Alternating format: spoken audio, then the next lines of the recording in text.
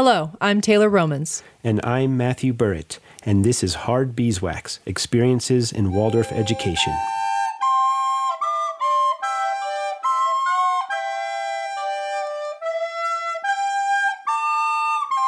If you are enjoying listening to these episodes, please consider helping us continue this work by making contributions to the show. You can do this through our website and our Patreon account by making one-time donations, or if you could, consider making monthly contributions, which goes to support our work here at the Hard Beeswax podcast studio.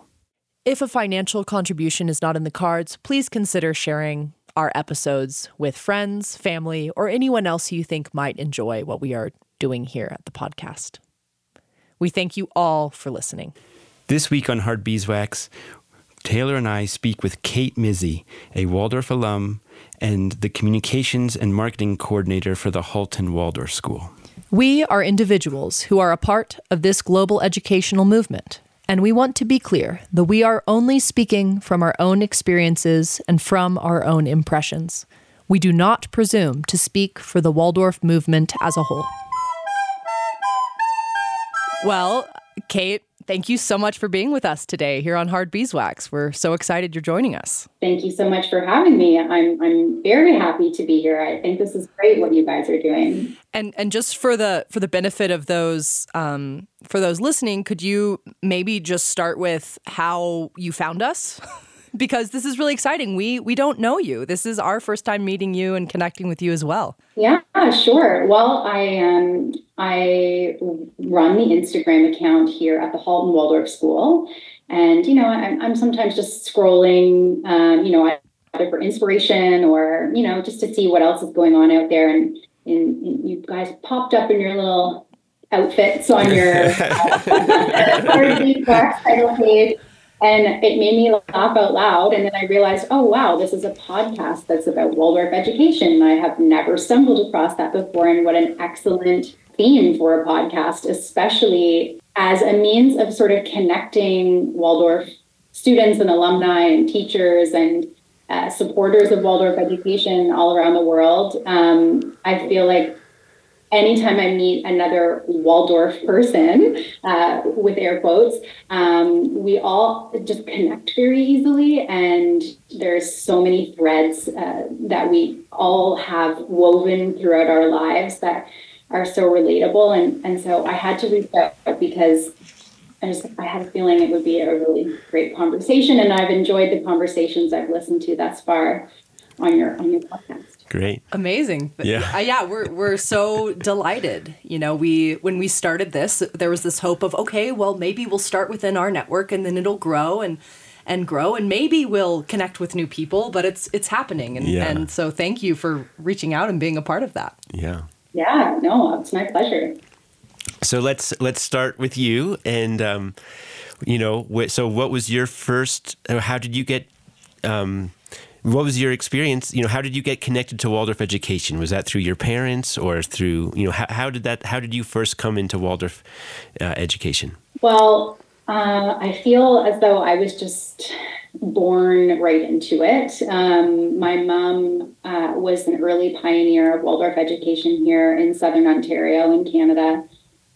She helped sort of co-found a kindergarten, and my sister, who was 15 years older than me, shortly thereafter, sort of a few years after graduation, did her early years teacher training and began working as a Waldorf kindergarten teacher. And then my mom went on to be a Waldorf handworking teacher and chairman of the board at the school that I went to. And so I was constantly inundated, surrounded, steeped in everything Waldorf at all times. And then, of course, I went through kindergarten and as a Waldorf student, and I had two experiences of leaving Waldorf. One was very abrupt, short-lived, and then went back into it. And then I'm sure we'll talk about this later, the bigger sort of leaving of Waldorf and then coming back to it as well. Yeah. Basically a lifetime and surrounded by it always. So did you have a stereotypical Waldorf home I feel like Very much so. what were some of the things that you associate with that? Because I know I, in my mind, have sort of the things, the smells, the textures that I associate with that. But what was that like for you? Yeah, so absolutely. I did have a very Waldorf home. It basically looked like a Waldorf kindergarten. There were always silks hanging. We had, I would say my mom was maybe a little bit more lenient than some with the toys that we played with. We did have a little bit of plastic in the house, but not too much. Lots of wooden structures, lots of abstract watercolor painting, as artwork hung throughout. There was definitely always beeswax candles burning in the home. We ate porridge most days for breakfast. Warm, nourishing food. Oh, yeah. Yeah. And then, of course, my father was constantly toy making because that's how we raised funds for the school. So he had a woodworking sort of outhouse in our backyard where he was constantly forging swords and shields out of wood and making stilts and doll houses, and my mom was sewing doll heads, and wow, that's amazing. It's I have such fond memories of my childhood because of all of that. It was very delicious feeling, and I remember it that way. That's a good word to describe it. Yeah. Kindergarten really was a delicious time. It truly is in every sense of the word. Yeah. I can hear, I have a kindergarten class to actually it's a preschool class to my right through this wall. And I can hear the daily rhythm through my paper thin wall every single day here at work. And I basically feel like I'm in kindergarten all the time. And it is so interesting to me that you talked about how your home looked like a Waldorf kindergarten when isn't it such a principle of the Waldorf kindergarten that it feels like a home?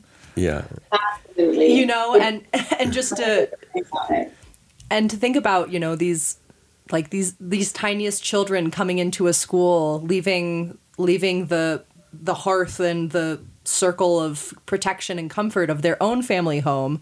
What better place for them to be than in another place that feels like that? Yeah. Absolutely. I couldn't agree more.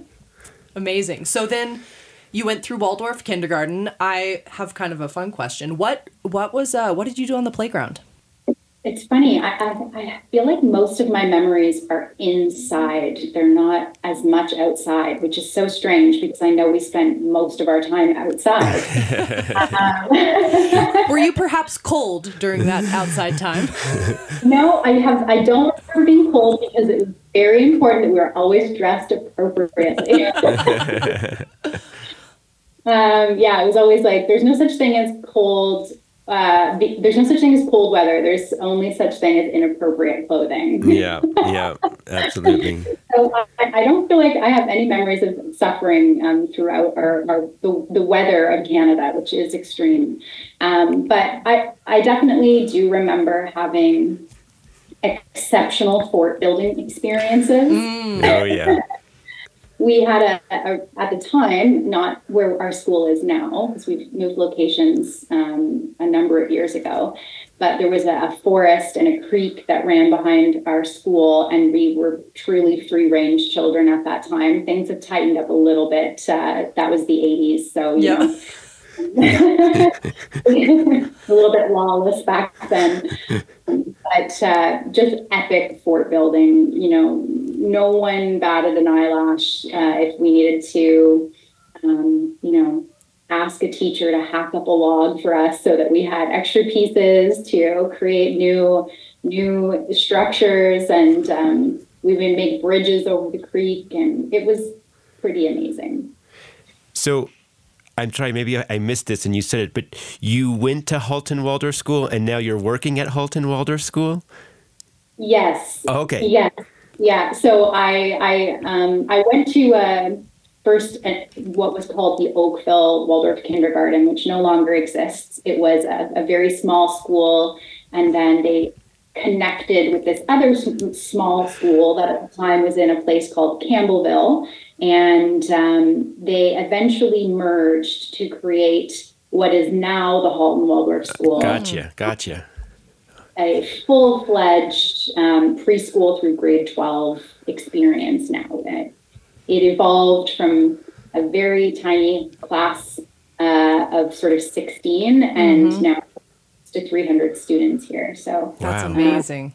Yeah, it is. And it's really cool to have lived through that entire trajectory. I've watched that happen from the time I was, 3 or younger without consciousness. And then to now I'm about to turn 40 in just a couple of weeks. And I have a son here, I'm a parent here, and I work here. And it's just been really remarkable to be able to have observed all of that change over those years. Wow. That's incredible. So then what, transitioning from kindergarten into the grades, what was your grades experience like? What are some of those early grade school memories maybe that you treasure? I'd just love to hear about your grade school experience. Sure. Well, I'll start by saying that when I finished senior kindergarten, I guess I don't really know probably the very, real truth at the center of this decision, but my parents, for some reason, decided that they wanted to put me in the public school system. That's what we call it here in Canada. I'm sure it's not similar in the US, but they wanted to try me there. Maybe it was the locale thing. We did live 45 minutes away from the school. I've never really questioned, but I went into the public system for grade 1. So Matthew, I'm like you, I guess, not real.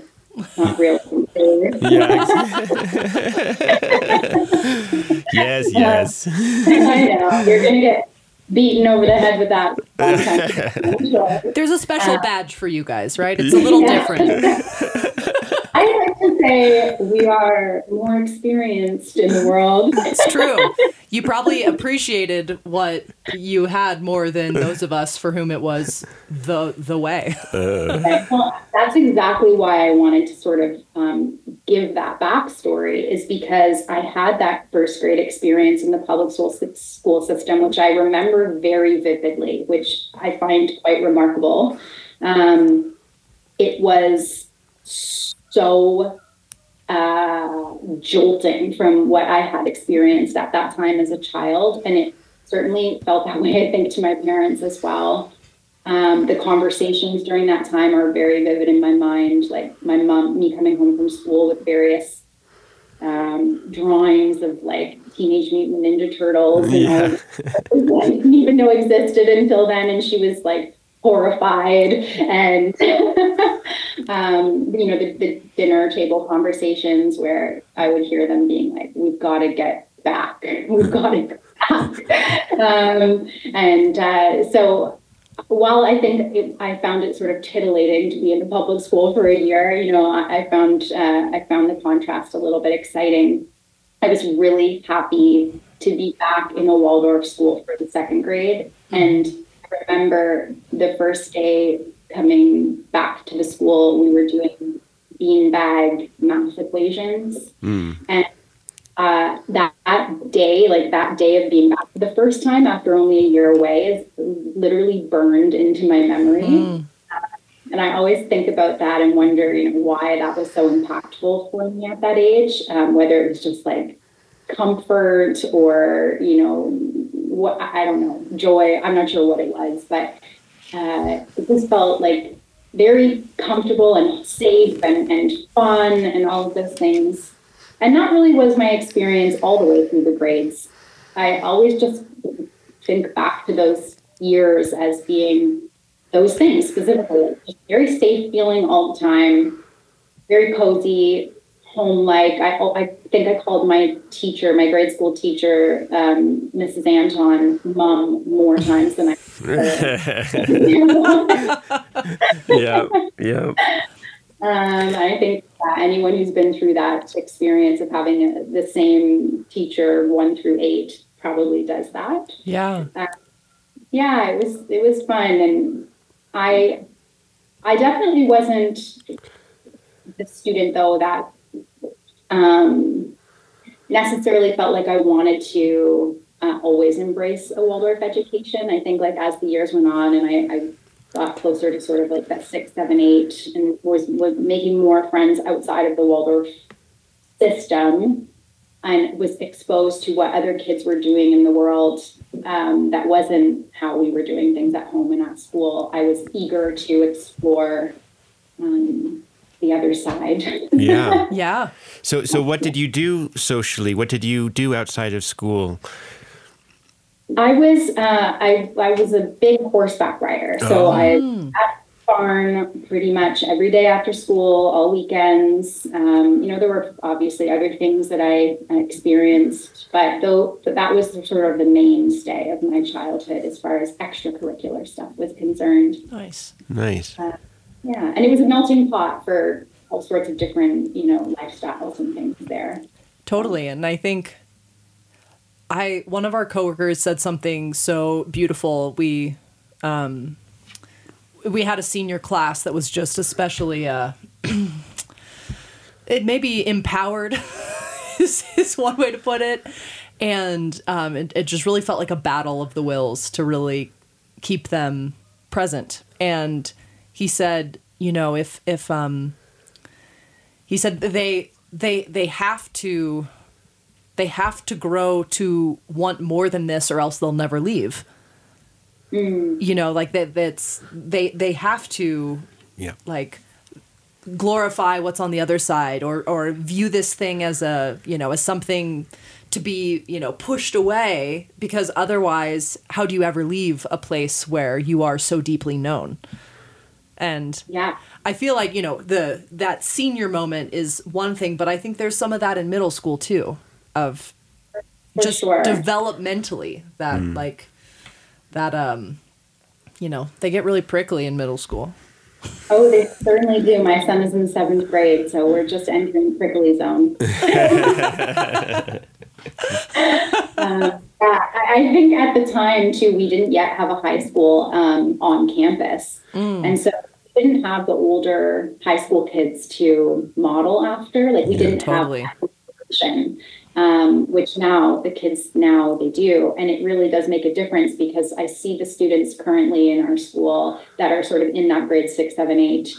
And they just look up to the high school kids with such a profound, it's really amazing to watch. They really worship the ground that they walk on. And I think if, I had that experience, maybe it would have been different, but I was certainly in that willful group of kids who was like, I need to explore the outside world. I need to do the exact opposite of what everyone else is doing here. Mm-hmm.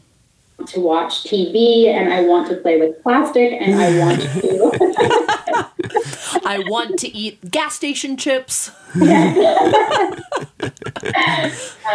so I begged for 2 years straight, please, can I go to any other high school other than the Waldorf High School? And the Waldorf High School that I was set to go to was going to take 2 hours each way to get to and from the school. Whoa. And it was train, subway, bus. It was a big mission, and probably a little bit above my pay grade at 13 years old. Totally. So I think the begging combined with that journey enabled my parents to give me permission to go elsewhere. And that was sort of my second leaving of Waldorf. And I went to another private, very academic, very textbook sort of Ivy League kind of high school, and experienced something completely different for a couple of years, and then moved again to public school for the last couple of years of high school. And still to this day, I carry this deep regret for having left, which I find very interesting and sad at the same time. I work through these feelings a lot as an adult, wondering why I can't sort of let that go. But I felt so forced by myself to kind of try this other path that was never really felt like my path, but I was so determined that I wanted to go down that path. And as soon as high school ended, I remember just being like, if I ever have children, I'm never going to let them do that. Yeah. And I didn't. I did go on to have my own child, and he has been in this Waldorf education system since he was born, and he's very much looking forward to going to the high school in a couple of years. And so I'm glad I have the ability to kind of like see that through a different set of eyes, seeing how I didn't get to see that the first time.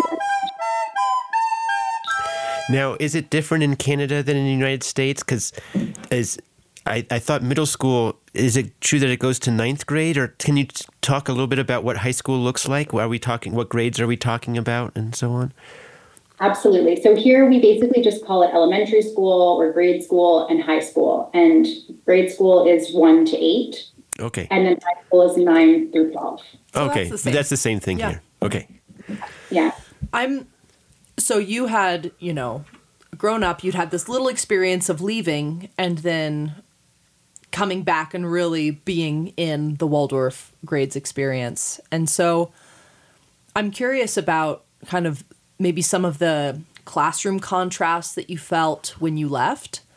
And were there any things that kind of showed up that were in you that you maybe that were maybe seeds that had been planted in your early years at the Waldorf school? Even when you weren't in a Waldorf high school, maybe there were things that came up where you viewed things differently, or you had, I even remember in college, I had this class and we would get extra credit if we recited a poem from memory. And I was like, how many times can I do this? I'll do this every day. I will get so much extra credit. I never have to come to class. And the teacher's like, no, just once. But, that was this unexpected kind of fun moment where the first day of class, I read the syllabus and I'm like, okay, I'm going to say the Jabberwocky right now because, and it was just such an unexpected manifestation of those gifts, right, that had been given. Definitely. And yes, I most certainly had many experiences that I full-heartedly associate with seeds that were planted in my early years. Some of which would be, one thing I never let go of was sort of my crunchy granola approach to life. Certainly, I've always been a little bit more, a lot more natural leaning, in sort of the food that I would seek out during high school, the sort of clothing that I would wear, the things I was attracted to, the art materials that I would, pull for, even sort of out of context, not in a Waldorf environment. I was still always seeking those sorts of things out. And, and so that was obviously imprinted big time while I was young, because that maintained, regardless of the environment, that sort of want for those things. And then one area that I definitely think about that as well is when I went off to public high school. So my last 2 years of my high school experience, I was definitely a bit of a punk. I was a punk rock. Yeah, you were. I attribute that to Waldorf as well, actually. But I certainly kind of hung around some kids that were up to no good. And I always had this exceptionally strong moral compass that always led me to make the right decisions. Despite my inclination to be surrounded by certain personality types, I never got myself into any sort of serious trouble. I always remember being in those specific situations where life could have really taken a different turn had I done ABC. But I had this very clear inner voice that sort of always kept me in a state of good decision making. Nice. And I really do think that is for sure the evolution of a seed of thought that was, ingrained early on. I always think about, I'm going to forget it now that I'm actually recording this, but it's like, I will fight for my, what is it? Now I'm forgetting it. There's like that specific early years poem that I will fight for the right, for the wrong. Yeah, that's it. And it's funny, like that's sort of this like drum beat that kind of sort of persisted. And I love that that sort of messaging is always, just like an undercurrent of Waldorf students' experiences. Yeah, that is such a... It's important. It is important, and it's such a beautiful thing, and I think it comes out in so many different ways. You see that in the stories that are told, right? You see it in Michaelmas. Like, you see these, this like giving kids people to look up to who listened to their inner voice, right? Right. Yeah. Wow. So then you have now landed back in a Waldorf school, but how did you get there? So you graduate from public high school, and then what was your journey from there through the world of adulthood now to being once again involved in a Waldorf community? Well, it's interesting. I kind of always say that my adult, like my biography of my like whole life is like pretty like, I don't know. I feel like it is a byproduct also of Waldorf education because I've worn many hats. I'm like that giant of all trades sort of individual, which again, I see mirrored in, many graduating classes of our school, and also in my peers that I still am in touch with, almost all of them from grade 8. That we're all the same. Like we've all had many different careers in 40 years. And I, for one, have gone back to school several times and for totally different things. And I think that really speaks to that desire to learn, the interest in the process, the want for more information. I never have been the type of person that, I would wake up, I'd go to school, I'd get a degree, and then I would work in that realm for the rest of eternity. Like that doesn't make any sense to me. And I know it does for a lot of other people. It's not to say that that's wrong, but it's just, I've explored many avenues. So after high school, I actually went on to do animatronics and special effects, makeup for television and film. So a lot of like character design. I worked in TV and film and commercials, and hilariously, like all of the things I wasn't even really allowed to participate in. But it was a really incredible creative outlet, and obviously the creative juices that were flowing from my Waldorf experience, continued to do so through that. And I was in that industry for almost 15 years. Wow. Yeah, and then while that starts, during that time, I got pregnant with my son, and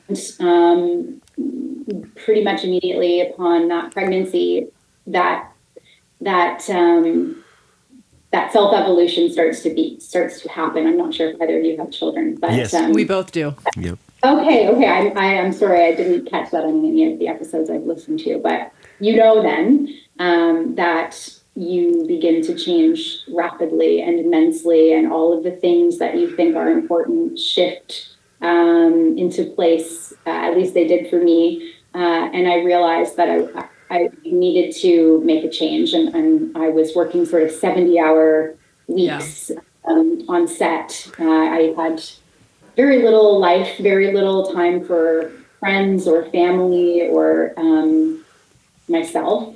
And so I wanted to explore a career change at that time. And I've always, I had always and am still very interested in human health. I think, again, like the creative, artistic mind and the science mind. We try to create that in Waldorf children, or the love for both of those things simultaneously. And that certainly, that balance always existed in me. My sort of all striving for one always led me to strive for the other. Like I was always kind of seesawing between like the creative, artistic world and the science world, or the world of medicine specifically was really where I was very interested. And they're really one and the same anyhow at the end of the day. I decided to explore another education, and I went back to school for nutrition and functional medicine. Wow. A very, very different path, and one that I really, really enjoyed. And I did that while my son was young, and worked in that world, communications, which I still do actually have a private practice on the side. And then as the years went on, through the pandemic, the clinic that I was working for closed its doors for a year or so, and it kind of everything have to take another shift. And my practice, was then exclusively virtual and from home. And that was nice, but I was missing the connection to other humans. And it, again, sort of like created this desire for a bit of a rebirth. And a position became open at the Halton Waldorf School, where my sons had always been attending, for the marketing and communications role. And they had been sort of secretly like whispering in my ear, like, come. Yeah. Like, we would love to have you in here, and you're a good fit, and you speak the language, and you're steeped in it, and make so much sense. And although I have literally no education or experience in communications and marketing from a sort of, I guess, like stereotypical path, I've been an entrepreneur my entire adult life, and have been my own marketing and outreach and fundraising and advertising. And so I think it seemed like an interesting pathway to explore. So now I'm back in a working role in the school, and it's really interesting to be on the side of things. Yeah, it is. Like behind the veil. Yeah. And it's, so fascinating being an alumni, a parent, and an employee now. Like you really see everything from all of these different angles, and things start to make so much more sense. And so I find myself going, oh, like a lot. Yeah, totally. I know you guys have had similar experiences because I've heard you hint at them in some of the conversations you've had, but just these like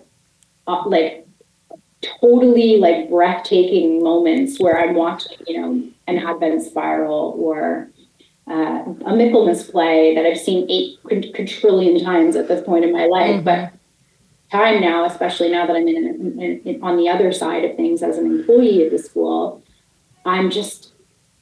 it's just so remarkable, like the deeper meaning that a lot of these experiences have. Yeah. And as a child, you just couldn't possibly ever pick up on that. Yeah. Even though it's brewing, it's there to brew and to fester through your life. And then if you're lucky enough to come back to it with some maturity and experience and hindsight, then you can connect all the dots. Yeah. Yeah. It is so fascinating to me that there is so much thought and intention and really, really deep layered just reasoning behind what's done in a Waldorf school, especially in the younger grades. And the idea is that the child has no idea, right? Yeah. That the child has no concept of that whatsoever. And I would say probably for many Waldorf students, they may not ever come around to see it from the other side, because that's not the point, right? Like that I think that's why so many people stumble, especially alumni, stumble over trying to describe what Waldorf is, because they only know it as a series of experiences. They have no understanding behind the intentions behind those experiences, and that, you know, there's always conversation about, is it dogmatic? What does it look like? And I say, how can it be dogmatic when no one who experiences it has any idea what they just experienced? Like, no one knows what just happened. Like, whoa, that was a thing. You know, it is just so fascinating to me. And I think you're right that, like, when you're sitting on the other side as a faculty member or a staff member or just someone kind of on the school's team, right? Just looking around the room in those moments and seeing, it's like watching magic at work. It really is. Yeah. We had our, obviously our second week of Advent assembly for that this morning. And it's exactly the same verses and songs and stories as it was 30 years ago. Yeah. And I welled up because I just, you know, get to, what a gift to be able to experience that again. Yeah. And see my son doing the same thing and having this these multiple generations in some cases here. It's just it's so profound to me. It's so beautiful. And like you said, I love that they don't have a clue what they're doing. Yeah. You know, I love that that's coming for them. Or maybe not down the line. That's fine too. Some children, some adults don't need that dot connection. Mm-hmm. Yep. And some really do. Yeah, that it's enough to know that the tree grew, right? You don't have to know why. Yeah, and I love that for people. Sometimes I wish I was one of those.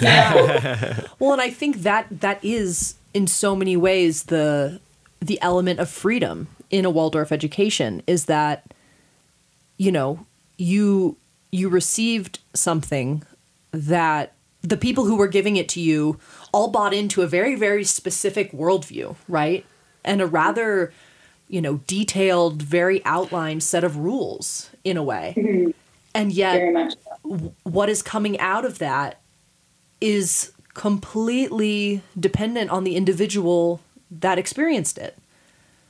Well, when you say education towards freedom, you can't then say, well, but you have to experience your freedom in this particular way, exactly. Right? So, you know, that is the beauty. You can have a student love a particular class or love this or love that or hate that or not understand it. And then it's only maybe, again, 30 years down the road when they start to realize, like, oh, I do have the ability to, you know, sing my child lullabies because I went to chorus, but I hated every moment of chorus, you know, but that's still there for me. And so I think part of the education and the beauty of it is that there are so many seeds planted so unconsciously that it's up to each individual then, as an adult, to say, like, is this, you know, does this seed develop or not? And it's almost then out of your freedom to choose what becomes. And then as we've been talking, I mean, you're not the only one who's changed careers, right? And then there's all these other skills that come into play once you realize, like, oh, I just changed careers and oh my gosh, okay, so, you know, that was that main lesson or whatever.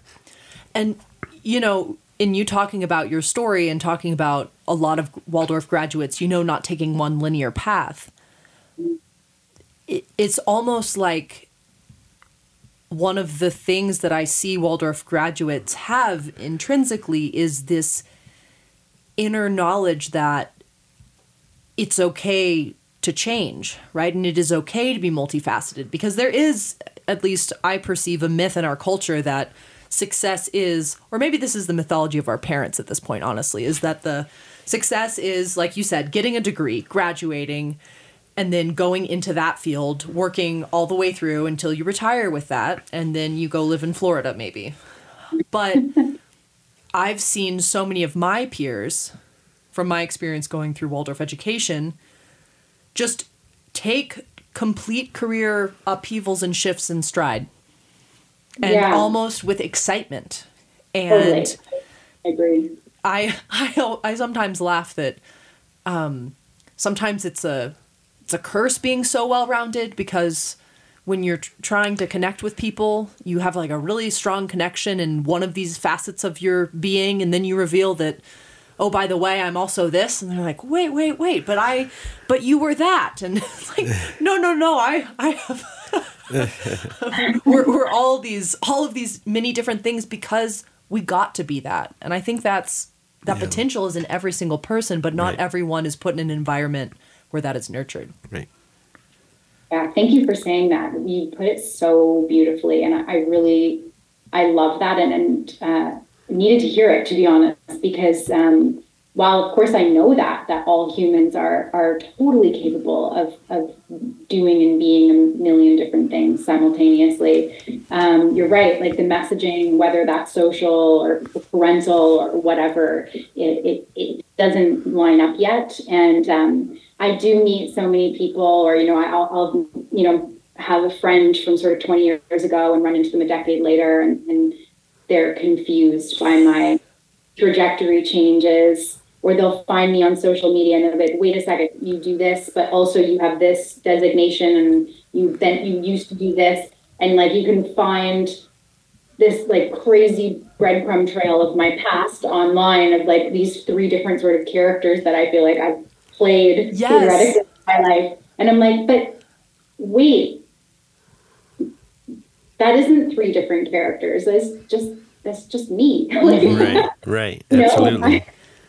Yeah. And how, I don't know. I mean, I wish more people would have the, maybe not like the courage. I feel like it's a bit dramatic, but the desire or the will to go out and explore all of the different fragments of their being in that way. Like, you don't have to just be an accountant. You can be an accountant and an illustrator and also a gardener. Yep. It's like we're humans, it's like we've become humans doing rather than humans being, Yeah. I always think about that. And,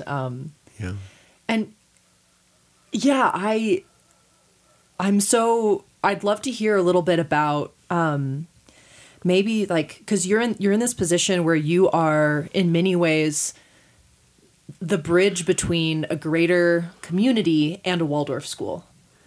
And yes. I'd love to hear you speak to, maybe what is that like right now in the world, and what are maybe some of the things you're hearing, concerns you're hearing coming from parents who are seeking out a Waldorf education, right? I'd just like to hear maybe some of your perspective on, you're just in a very unique position in that way, because it's kind of like teachers are so imbued in it, maybe, right? That by the time someone comes to us, they've kind of come through you. Right. Yeah. They've asked the questions and all of those things. Yeah. Yeah. Well, it's interesting. I would definitely say that more than ever out in the world, people are more aware of Waldorf education. I would say for the first time in my experience,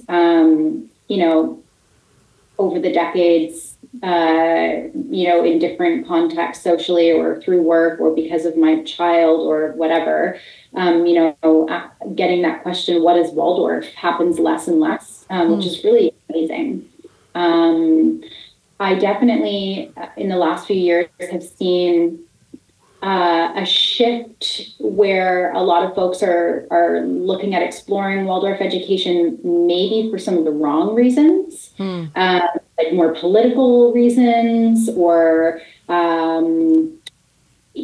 like, I don't know how it was, or it doesn't matter what people's opinion or like personal beliefs are around this, but like during COVID, there was a lot of people looking for exemptions from certain things.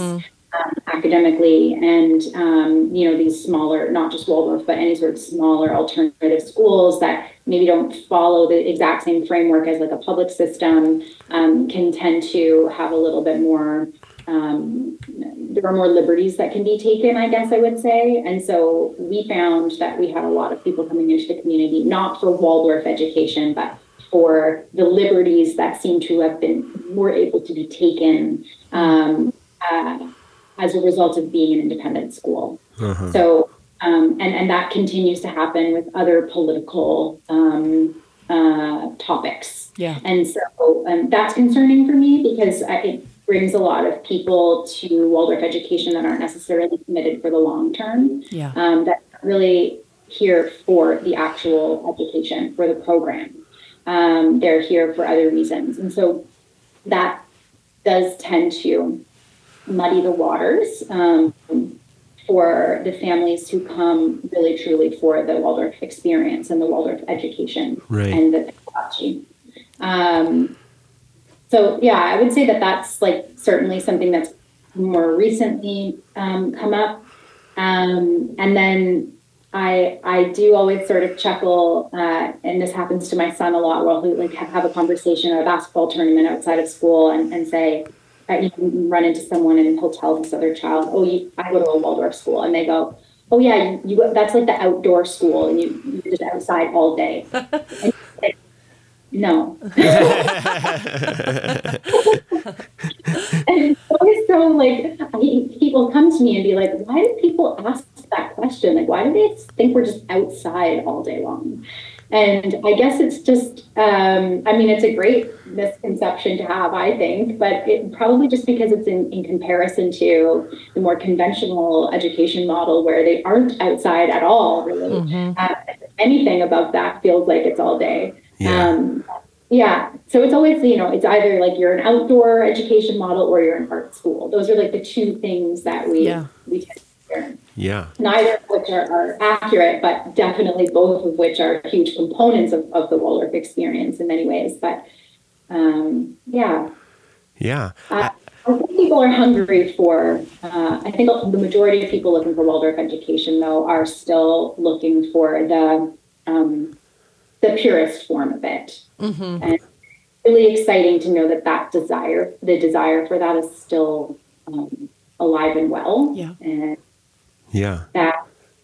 it's really remarkable that it's spanned this amount of time. Yeah.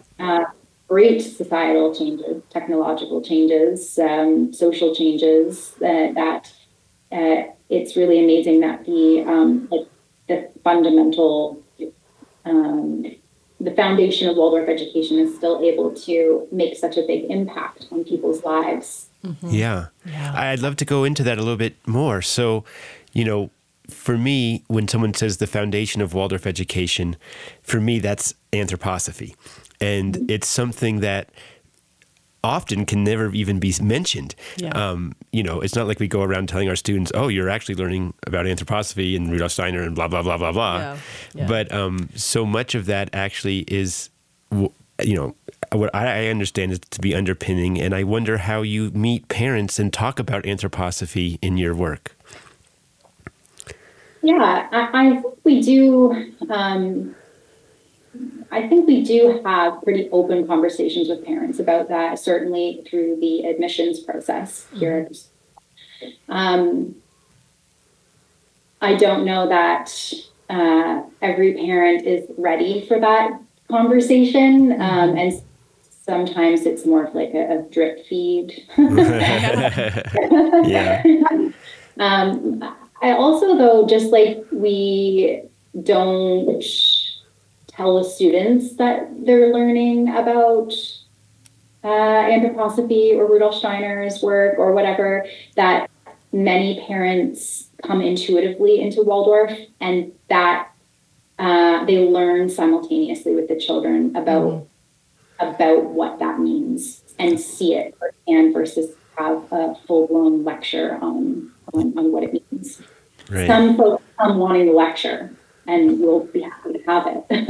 Yeah. But I think a lot of families come with the desire that they have for themselves and their children, whether it's fully conscious or unconscious at that moment, to do soul work. Mm-hmm. Yeah, absolutely. Yeah, and that they begin to see that occur only through action versus dialogue. Yeah. It is, I do have this wonder about, I think you two are both not very much older than me, but just a little bit older than me. So I was coming through in a school in the 90s that was already maybe 10 years old-ish, maybe 15 years old in Austin. And my parents came in knowing absolutely nothing about what it was, just that a friend of theirs had said, hey, you should check this place out. And I think they immediately responded to a feeling in the kindergarten, right? That just, this feels good. This feels like a safe place, right? So that initial attraction in early childhood is so frequently an emotional one. Absolutely. And then you come into the grades where then content becomes a piece, right? And I think that's where kind of maybe fear, questioning, concern starts to come in. I feel like many schools see an exodus around middle school of like, okay, we've done what we perceive as the soft thing, and now it's time to prepare for college, right? And then there's even, but I mean, I remember my parents got into anthroposophy. Like, they dove in, and I saw them buy in so much more to the big picture, and they gave their time when they were both working full time. They gave so much to the school, I think, because they really, truly not only bought into what I was getting in the classroom, but bought into the world view, the what was being cultivated spiritually in the community. Right. And it is just such my perception as a teacher was sometimes I felt frustrated and a little bit like my hands were tied of like, can't we talk about what we're really doing here? You know, can't we, I don't know if Matthew, you can relate to that a little bit, but it is this weird balance, because I think for some people, you're right. There isn't an interest or a readiness to hear about it. And it, of course, has a million layers. Like, do you have to get into, the cosmic bathtub of history? Probably not. But should you maybe talk about your child as a spiritual being one of the core foundational pillars that the teachers are working through? Right. Probably. I don't know. I think I feel like it's a question facing all of us. Well, it just feels like a topic that we all should really talk about, and it's so easy for even us in Waldorf, faculty and staff to avoid it. Yes. It's just amazing. It's. I wonder what that's about. Like, if it's a fear that it won't be received, or it's too like epic a topic to even like delve into in a condensed time, but. We are always trying here, and I know in all Waldorf schools are always trying to provide like community opportunities to learn more about it all. And it's interesting because we don't often have a great level of success with those, and it's not because they're not well done. They're always actually very beautifully done, and by really fascinating and intelligent presenters. But it's the attendance that's the issue. And so I feel like there's always like this group of sort of 30 to 40 families that attend everything, and they know everything, and they're in it. And they could like literally be called the morning of to like sub out any grade, and they would literally be totally qualified to do so. And then there's like the whole rest of the community that is here, and it seems important for them to be here, but there's this resistance to the material. There's this resistance to get deeper, and I always think about it, and I don't know that this is accurate in any way, shape, or form, but I always just have this hunch that it's so uncomfortable to receive that information because it's the kind of multifaceted, but I sort of see it in sort of two main pieces. Is one, they weren't offered the experience to do that work earlier in their life. Maybe their childhood was tied up in a whole bunch of complicated stuff that when faced with it now is like challenging to take on because of that. And then also because they're so deeply rooted in their own story now as an adult that they're like, no, like, right. I'm not a personality type. I'm not do not put Saturn upon me. No Saturn upon anyone. And there's just so much of that where they're just like completely almost like repulsed by the idea of painting it, and not because they're repulsed by the existence of it. They just don't want to go there personally. Yeah. Right. It also strikes me, just even from my own studies, how I can I can personally sit down in my chair and read a lecture of Steiner's and come to a lot of like, wow, that was really insightful. And then if you ask me to like talk about what I just read to a group of my own, Waldorf peers, I'm like totally at a loss for words. Well, that lecture was about, and I cannot recreate what I did individually versus in a group setting. And I wonder just how much, when we talk about spiritual development, is personal and it's based on our own sense of freedom and what we want. And some people just don't even want to go there, as you were saying, Cait. And so I think it's just an interesting and challenging and basically an individualistic enterprise. That's a great point. And I think that you're right. Like, I always describe reading Steiner as like, I put on my scuba gear and then I like go underwater and I see everything, right? Like I see and it's clear and I can breathe and I know like I'm one with the fish. And then I go above water and I'm like trying to recreate what I experienced under the water. And I think that is an excellent point. And it is this, I truly don't know what the answer is, because I think you're right that people have to come to the anthroposophy out of their own individual freedom. Yeah. And there's this beautiful thing happening in a Waldorf school to where you don't have to, sign your, decree of anthroposophical, intent to be a part of it. And so, but I think that then if no one is a part of it, then the foundation is lost. It gets diluted. Yeah. It gets diluted. That, and so what is then the balance between giving, respecting what teachers are doing in the classroom that's being informed by anthroposophy, when an individual may be entirely ignorant as to what those things are, right? Well, and you also then, I mean, if we're talking about this, I imagine then, Cait, you also talk to parents who, you're looking at what's happening in the classroom through a couple different lenses, right?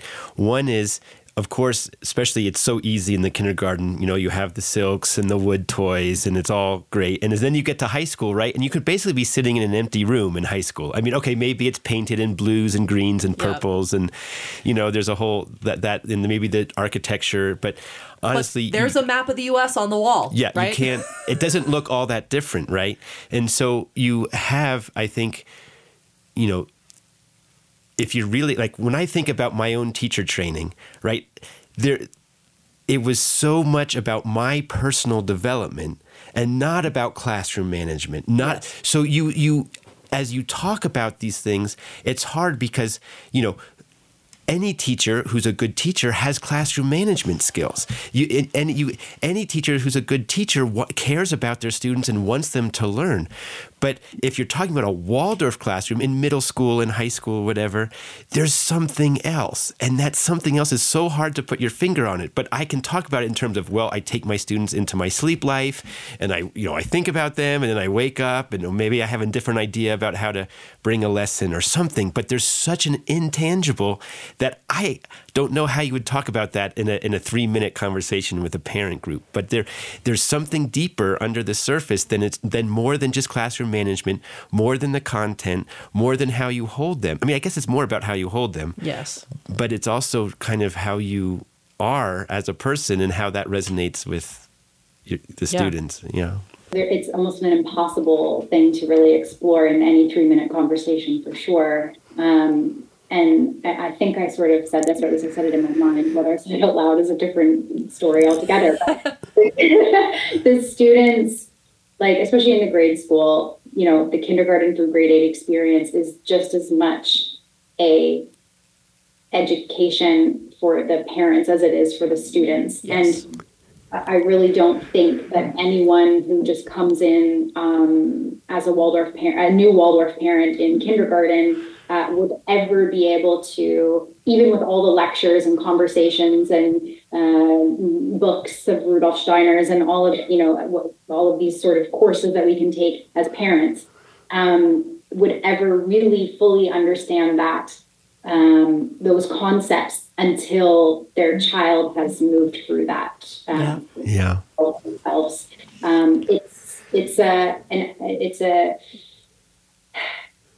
It is not just a student's experience. It is a student and a parent and a family and a teacher and a teacher's family. And it's so layered and so connected. And every single one of those people are evolving simultaneously in conjunction with each other.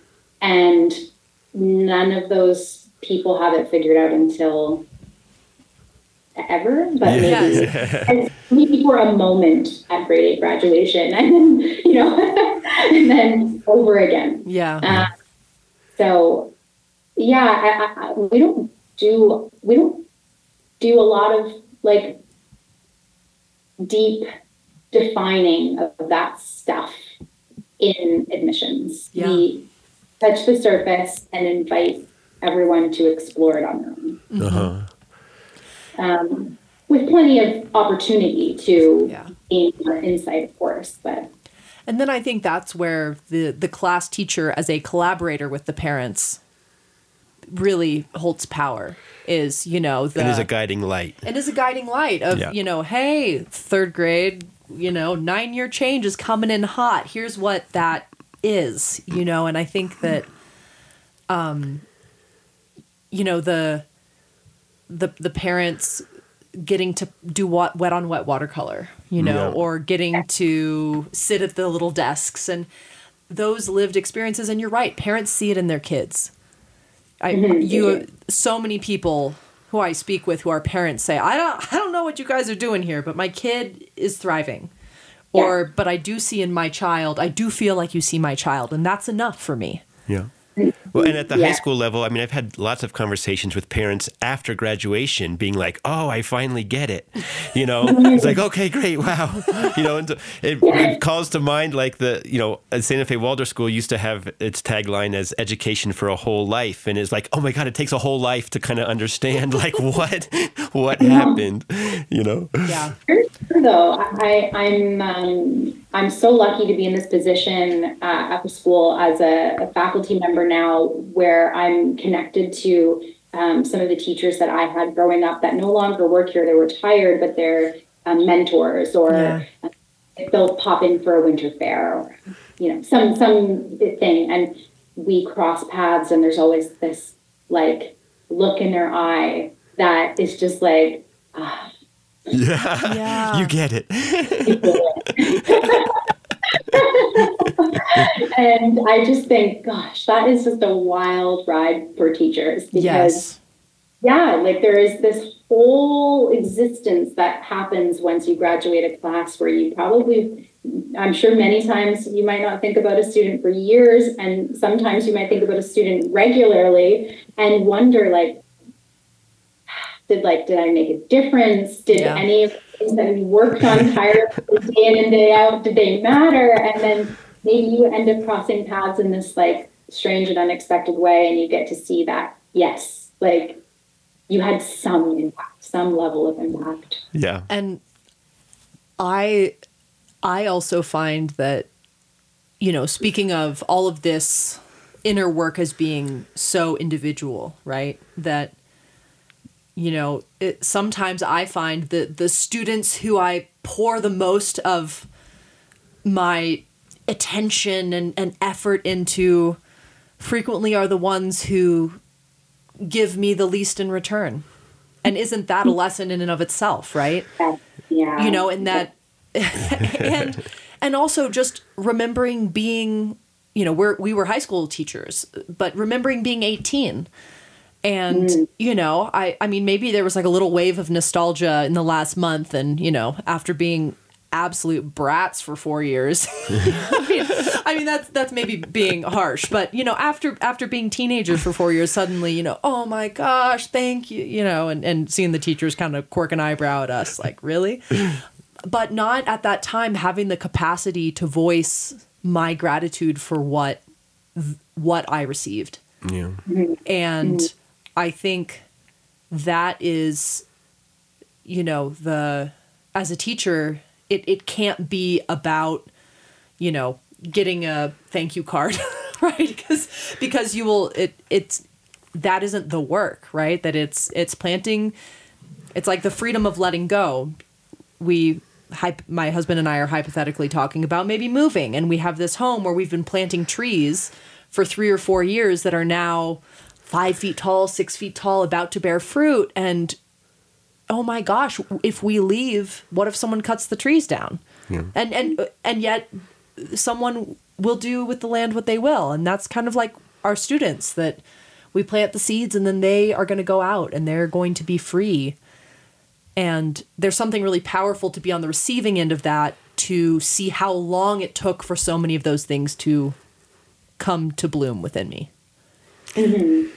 Well, I mean, and we're really talking about things that maybe we just have just a few years to work with, that maybe were lifetimes in the making. I mean, there's so much mystery around all of this that, you know, I can imagine.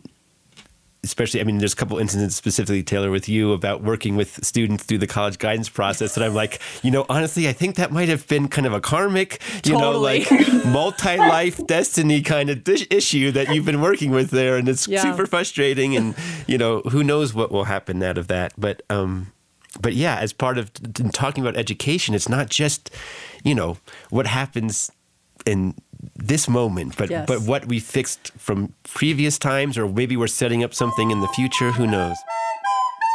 I want to just take this moment, Cait, and ask you, I mean, we've almost reached an hour. It's felt very, very much shorter than an hour already talking with you. But is there something that you'd like to ask or bring, a question or something from you?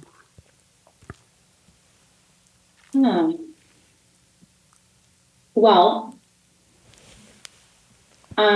maybe I'll ask this question not from so much of a personal level, although of course it's a little bit personal, but our school here, we just opened the doors of our high school only like 3 years ago, really. Officially. Wow, congratulations.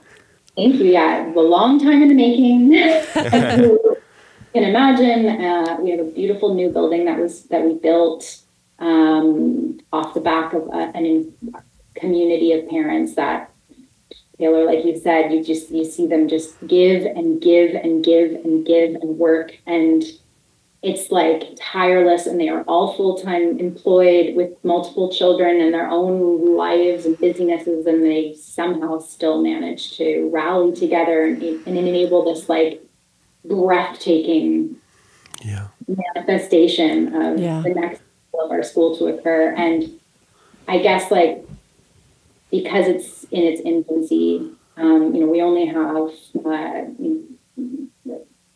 few dozen students in the school, and I guess I'm curious, since you both taught in high school, right? Yeah.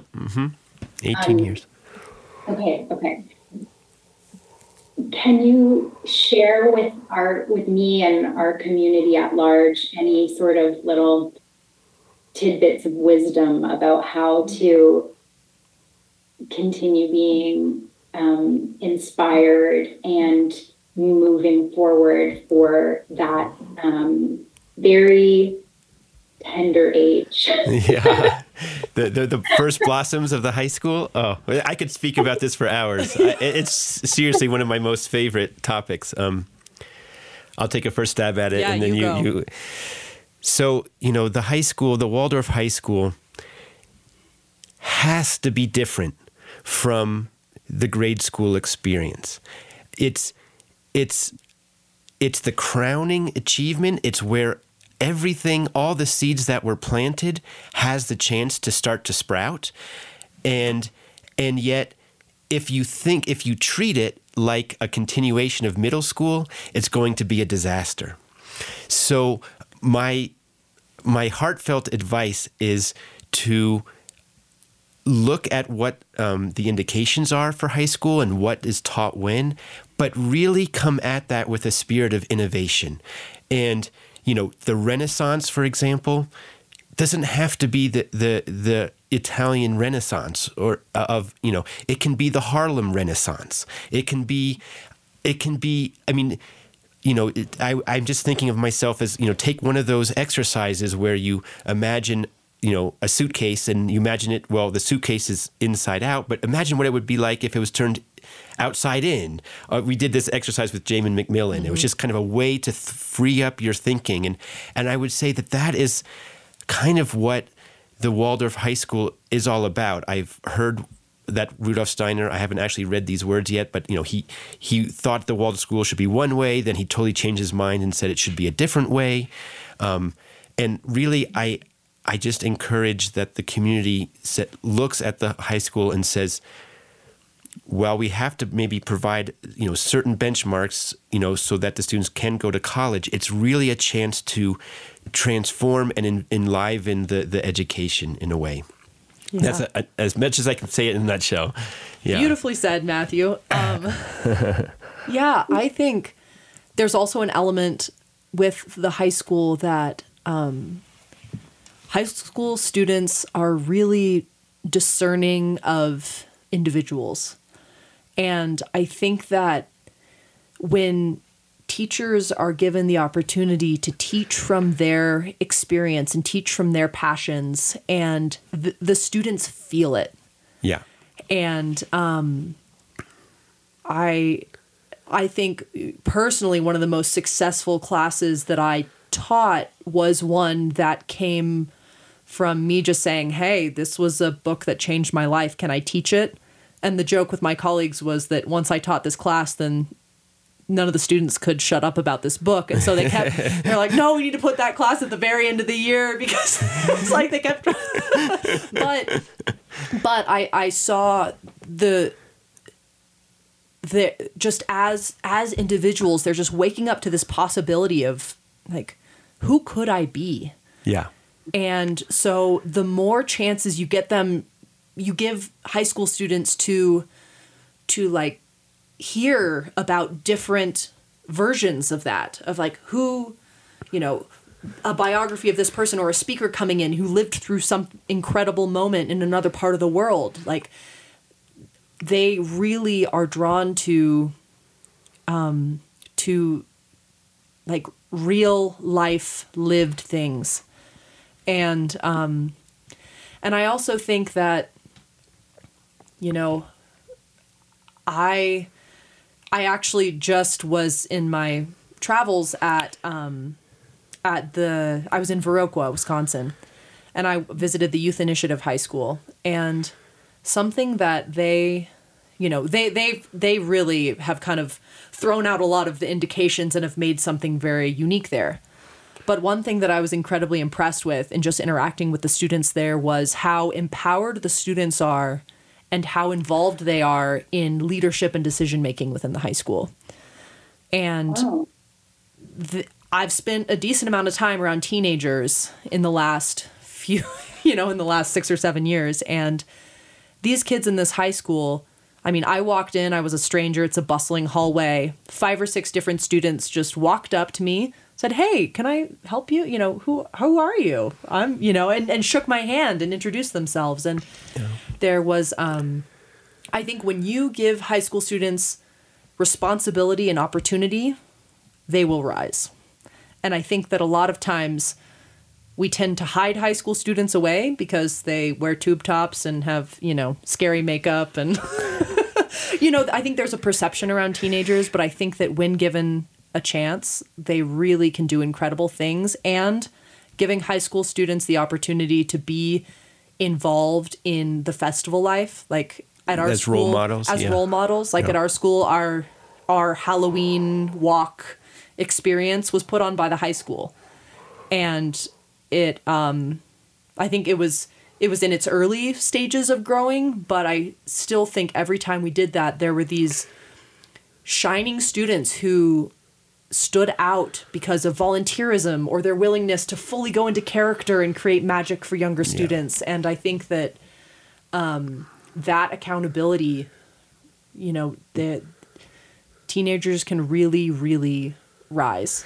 Yeah. I mean, and just one more aspect of the festival life particularly was Michaelmas for us. We had a senior, either one senior was chosen or a few had happened, but the seniors leading the Michaelmas pageant and then leading the Michaelmas games. So each senior would go down through the grades and assemble a team with different swatches of color. So there was the pink swatch and then the polka dots and then Anyway, any chance that the high school interacts with the other grades, I think, is particularly valuable as well. Mm-hmm. Yeah, we're seeing that already for sure. Yeah, good. Yeah, and it's just I think, like Matthew said, like the high school is in many ways the crowning culmination. And I think because a parent walks into the building and doesn't immediately see on the surface the differences, like you would see in the kindergarten or a grades classroom. Because of that, I think that it can be very easy to write it off. Yeah. And yet I really feel that intellectually the high school is where those seeds of where the idea of free thinking and freedom and individuality, that is where those things are more explicitly stated. That is where I can see those seeds planted early on in the grade school, but the high school is where I learned how to think. Right. And the high school is where I learned how to, question and how to not take paradigm on, the high school is where that happened. Right. And when I look at, my Waldorf education is so much of who I am, so much of my memory and the concrete things I see playing out in my life came from the high school. Yeah. And the last thing I'll say about that is adolescence is really messy. And, so the challenges that arise are messy, and things that often go home are deep, very challenging social dynamics, friendships made and friendships lost, and I mean almost karmic level interactions and experiments with drugs and substances and alcohol and driving, and I mean just the whole ball of wax. What I found always really helpful in those situations was the team of teachers in a high school surrounding the students, and that it was a team, not a class teacher, right? And so the responsibilities and the conversations and they were real, and the people, so I guess what I'm trying to say is that the teachers have to be their authentic selves. We ask the students to be their authentic selves. And of course, people are experimenting and, trying on different personas and personalities and the astral storms and blah. But in the end, you have this team that always underlies the process. And I never went astray when I relied on my colleagues. That's in almost everything, your class trips and what do I do in this grade? Are you seeing this in your class? I'm seeing this in my class. Yeah. Some of the most profound experiences that I had as a teacher in the high school was coming in, and when there was a student who was going through something, just bringing them to our meeting. And it's different when a class teacher brings one of their students maybe in a child study, because they really are the expert. They really are the one holding that child so close. And in the high school, every single one of us has a different relationship with that student from a different perspective, right? There may be, hearing that someone who's barely managing to stay afloat in your class is thriving in another teacher's class is such a welcome perspective. Or, there were times where I was a basketball coach for the high school boys basketball team. And so there were times where a student would maybe be struggling academically, but I could offer some perspective about, their integrity and strength they were showing in sports. And so it was like, who is that person? Yeah. and that, that is so valuable. And it's such a balm to just kind of the kind of jaded worldview that so many of us that seems so omnipresent, and to see just a group of people who see you or who are there seeing a student, that it's really powerful stuff. And we worked together with so many parents, just to hold these kids, and it's a really, really powerful time, and really powerful work to be done with adolescents in that way. Yeah. And there's just so much more to say. I'm currently just thinking, I'm like, how do we get you guys here? How do we get you here? Just even for a talk. Anyways, that's TBA. But we would love that. It is one of my dreams to do a live recording at a Waldorf school. Ooh. So be set up. I'm thinking and planning to do that. Yeah, please. I think that would be incredibly powerful. Have, I think we're open to possibilities. Totally open to possibilities. Wonderful. That's a really exciting thing to think about. Thank you for sharing all of that. I'm really excited to, I don't know how excited I am about sharing my personal stuff with everyone else, but this part about the high school, I'm just so excited to share with our current high school teachers. And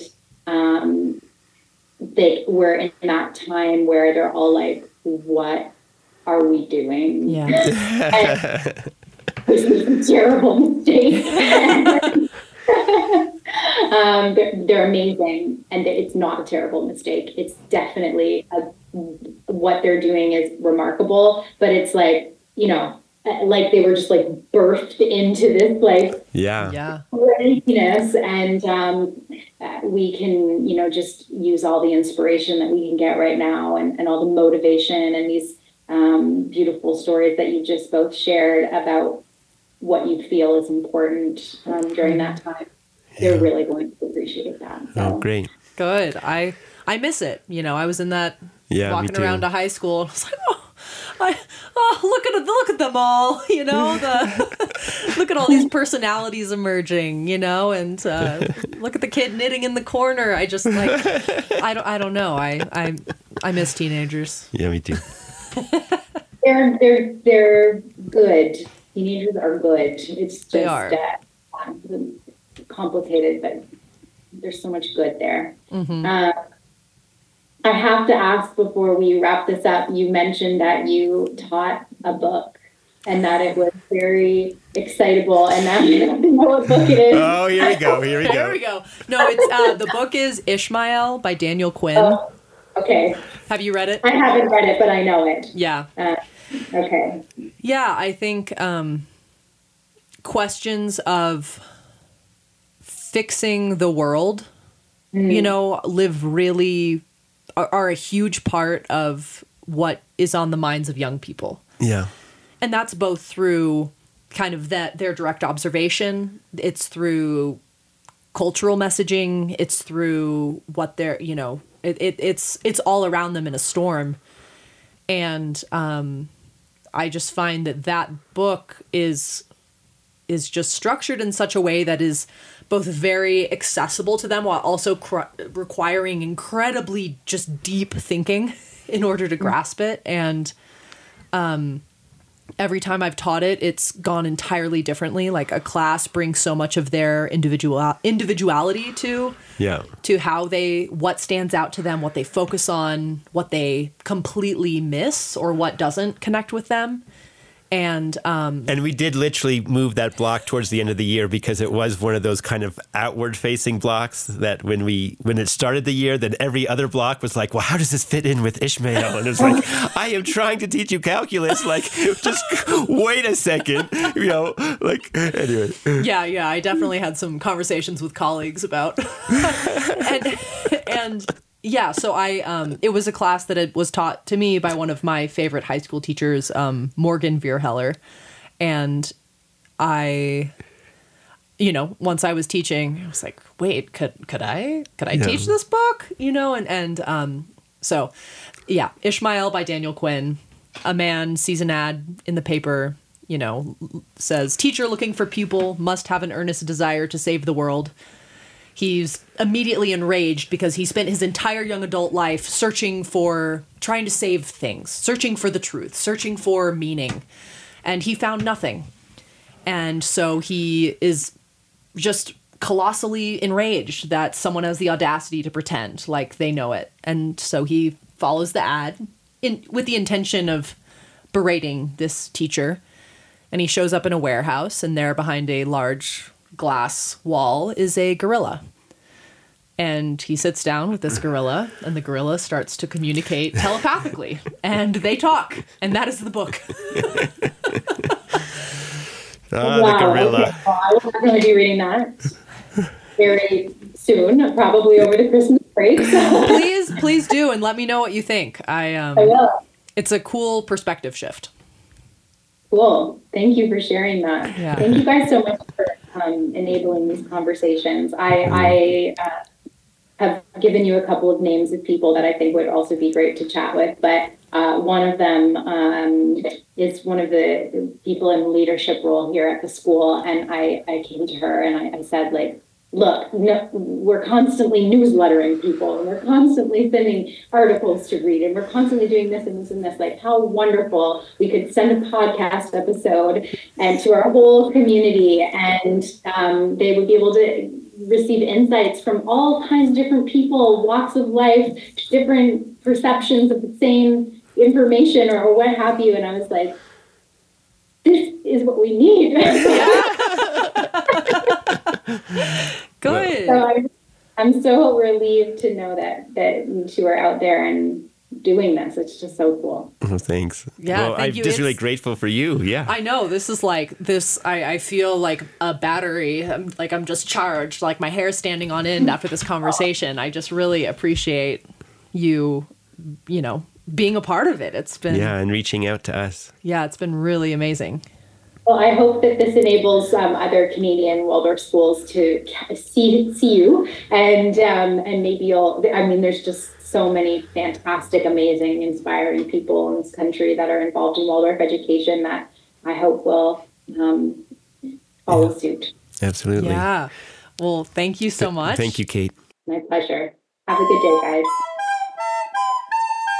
This concludes another episode of Hard Beeswax. Thanks for listening. For episodes and more, visit our website at hardbeeswax.transistor.fm. Find us on Facebook and Instagram, or you can always email us at hardbeeswax@gmail.com. Hard Beeswax would not be possible without the expertise and time of Andy Smith, our producer and sound whisperer, who has been our hype man from the beginning. And lastly, thanks to you, our listeners, for tuning in with us and sharing in the absolute magic brought by our guests.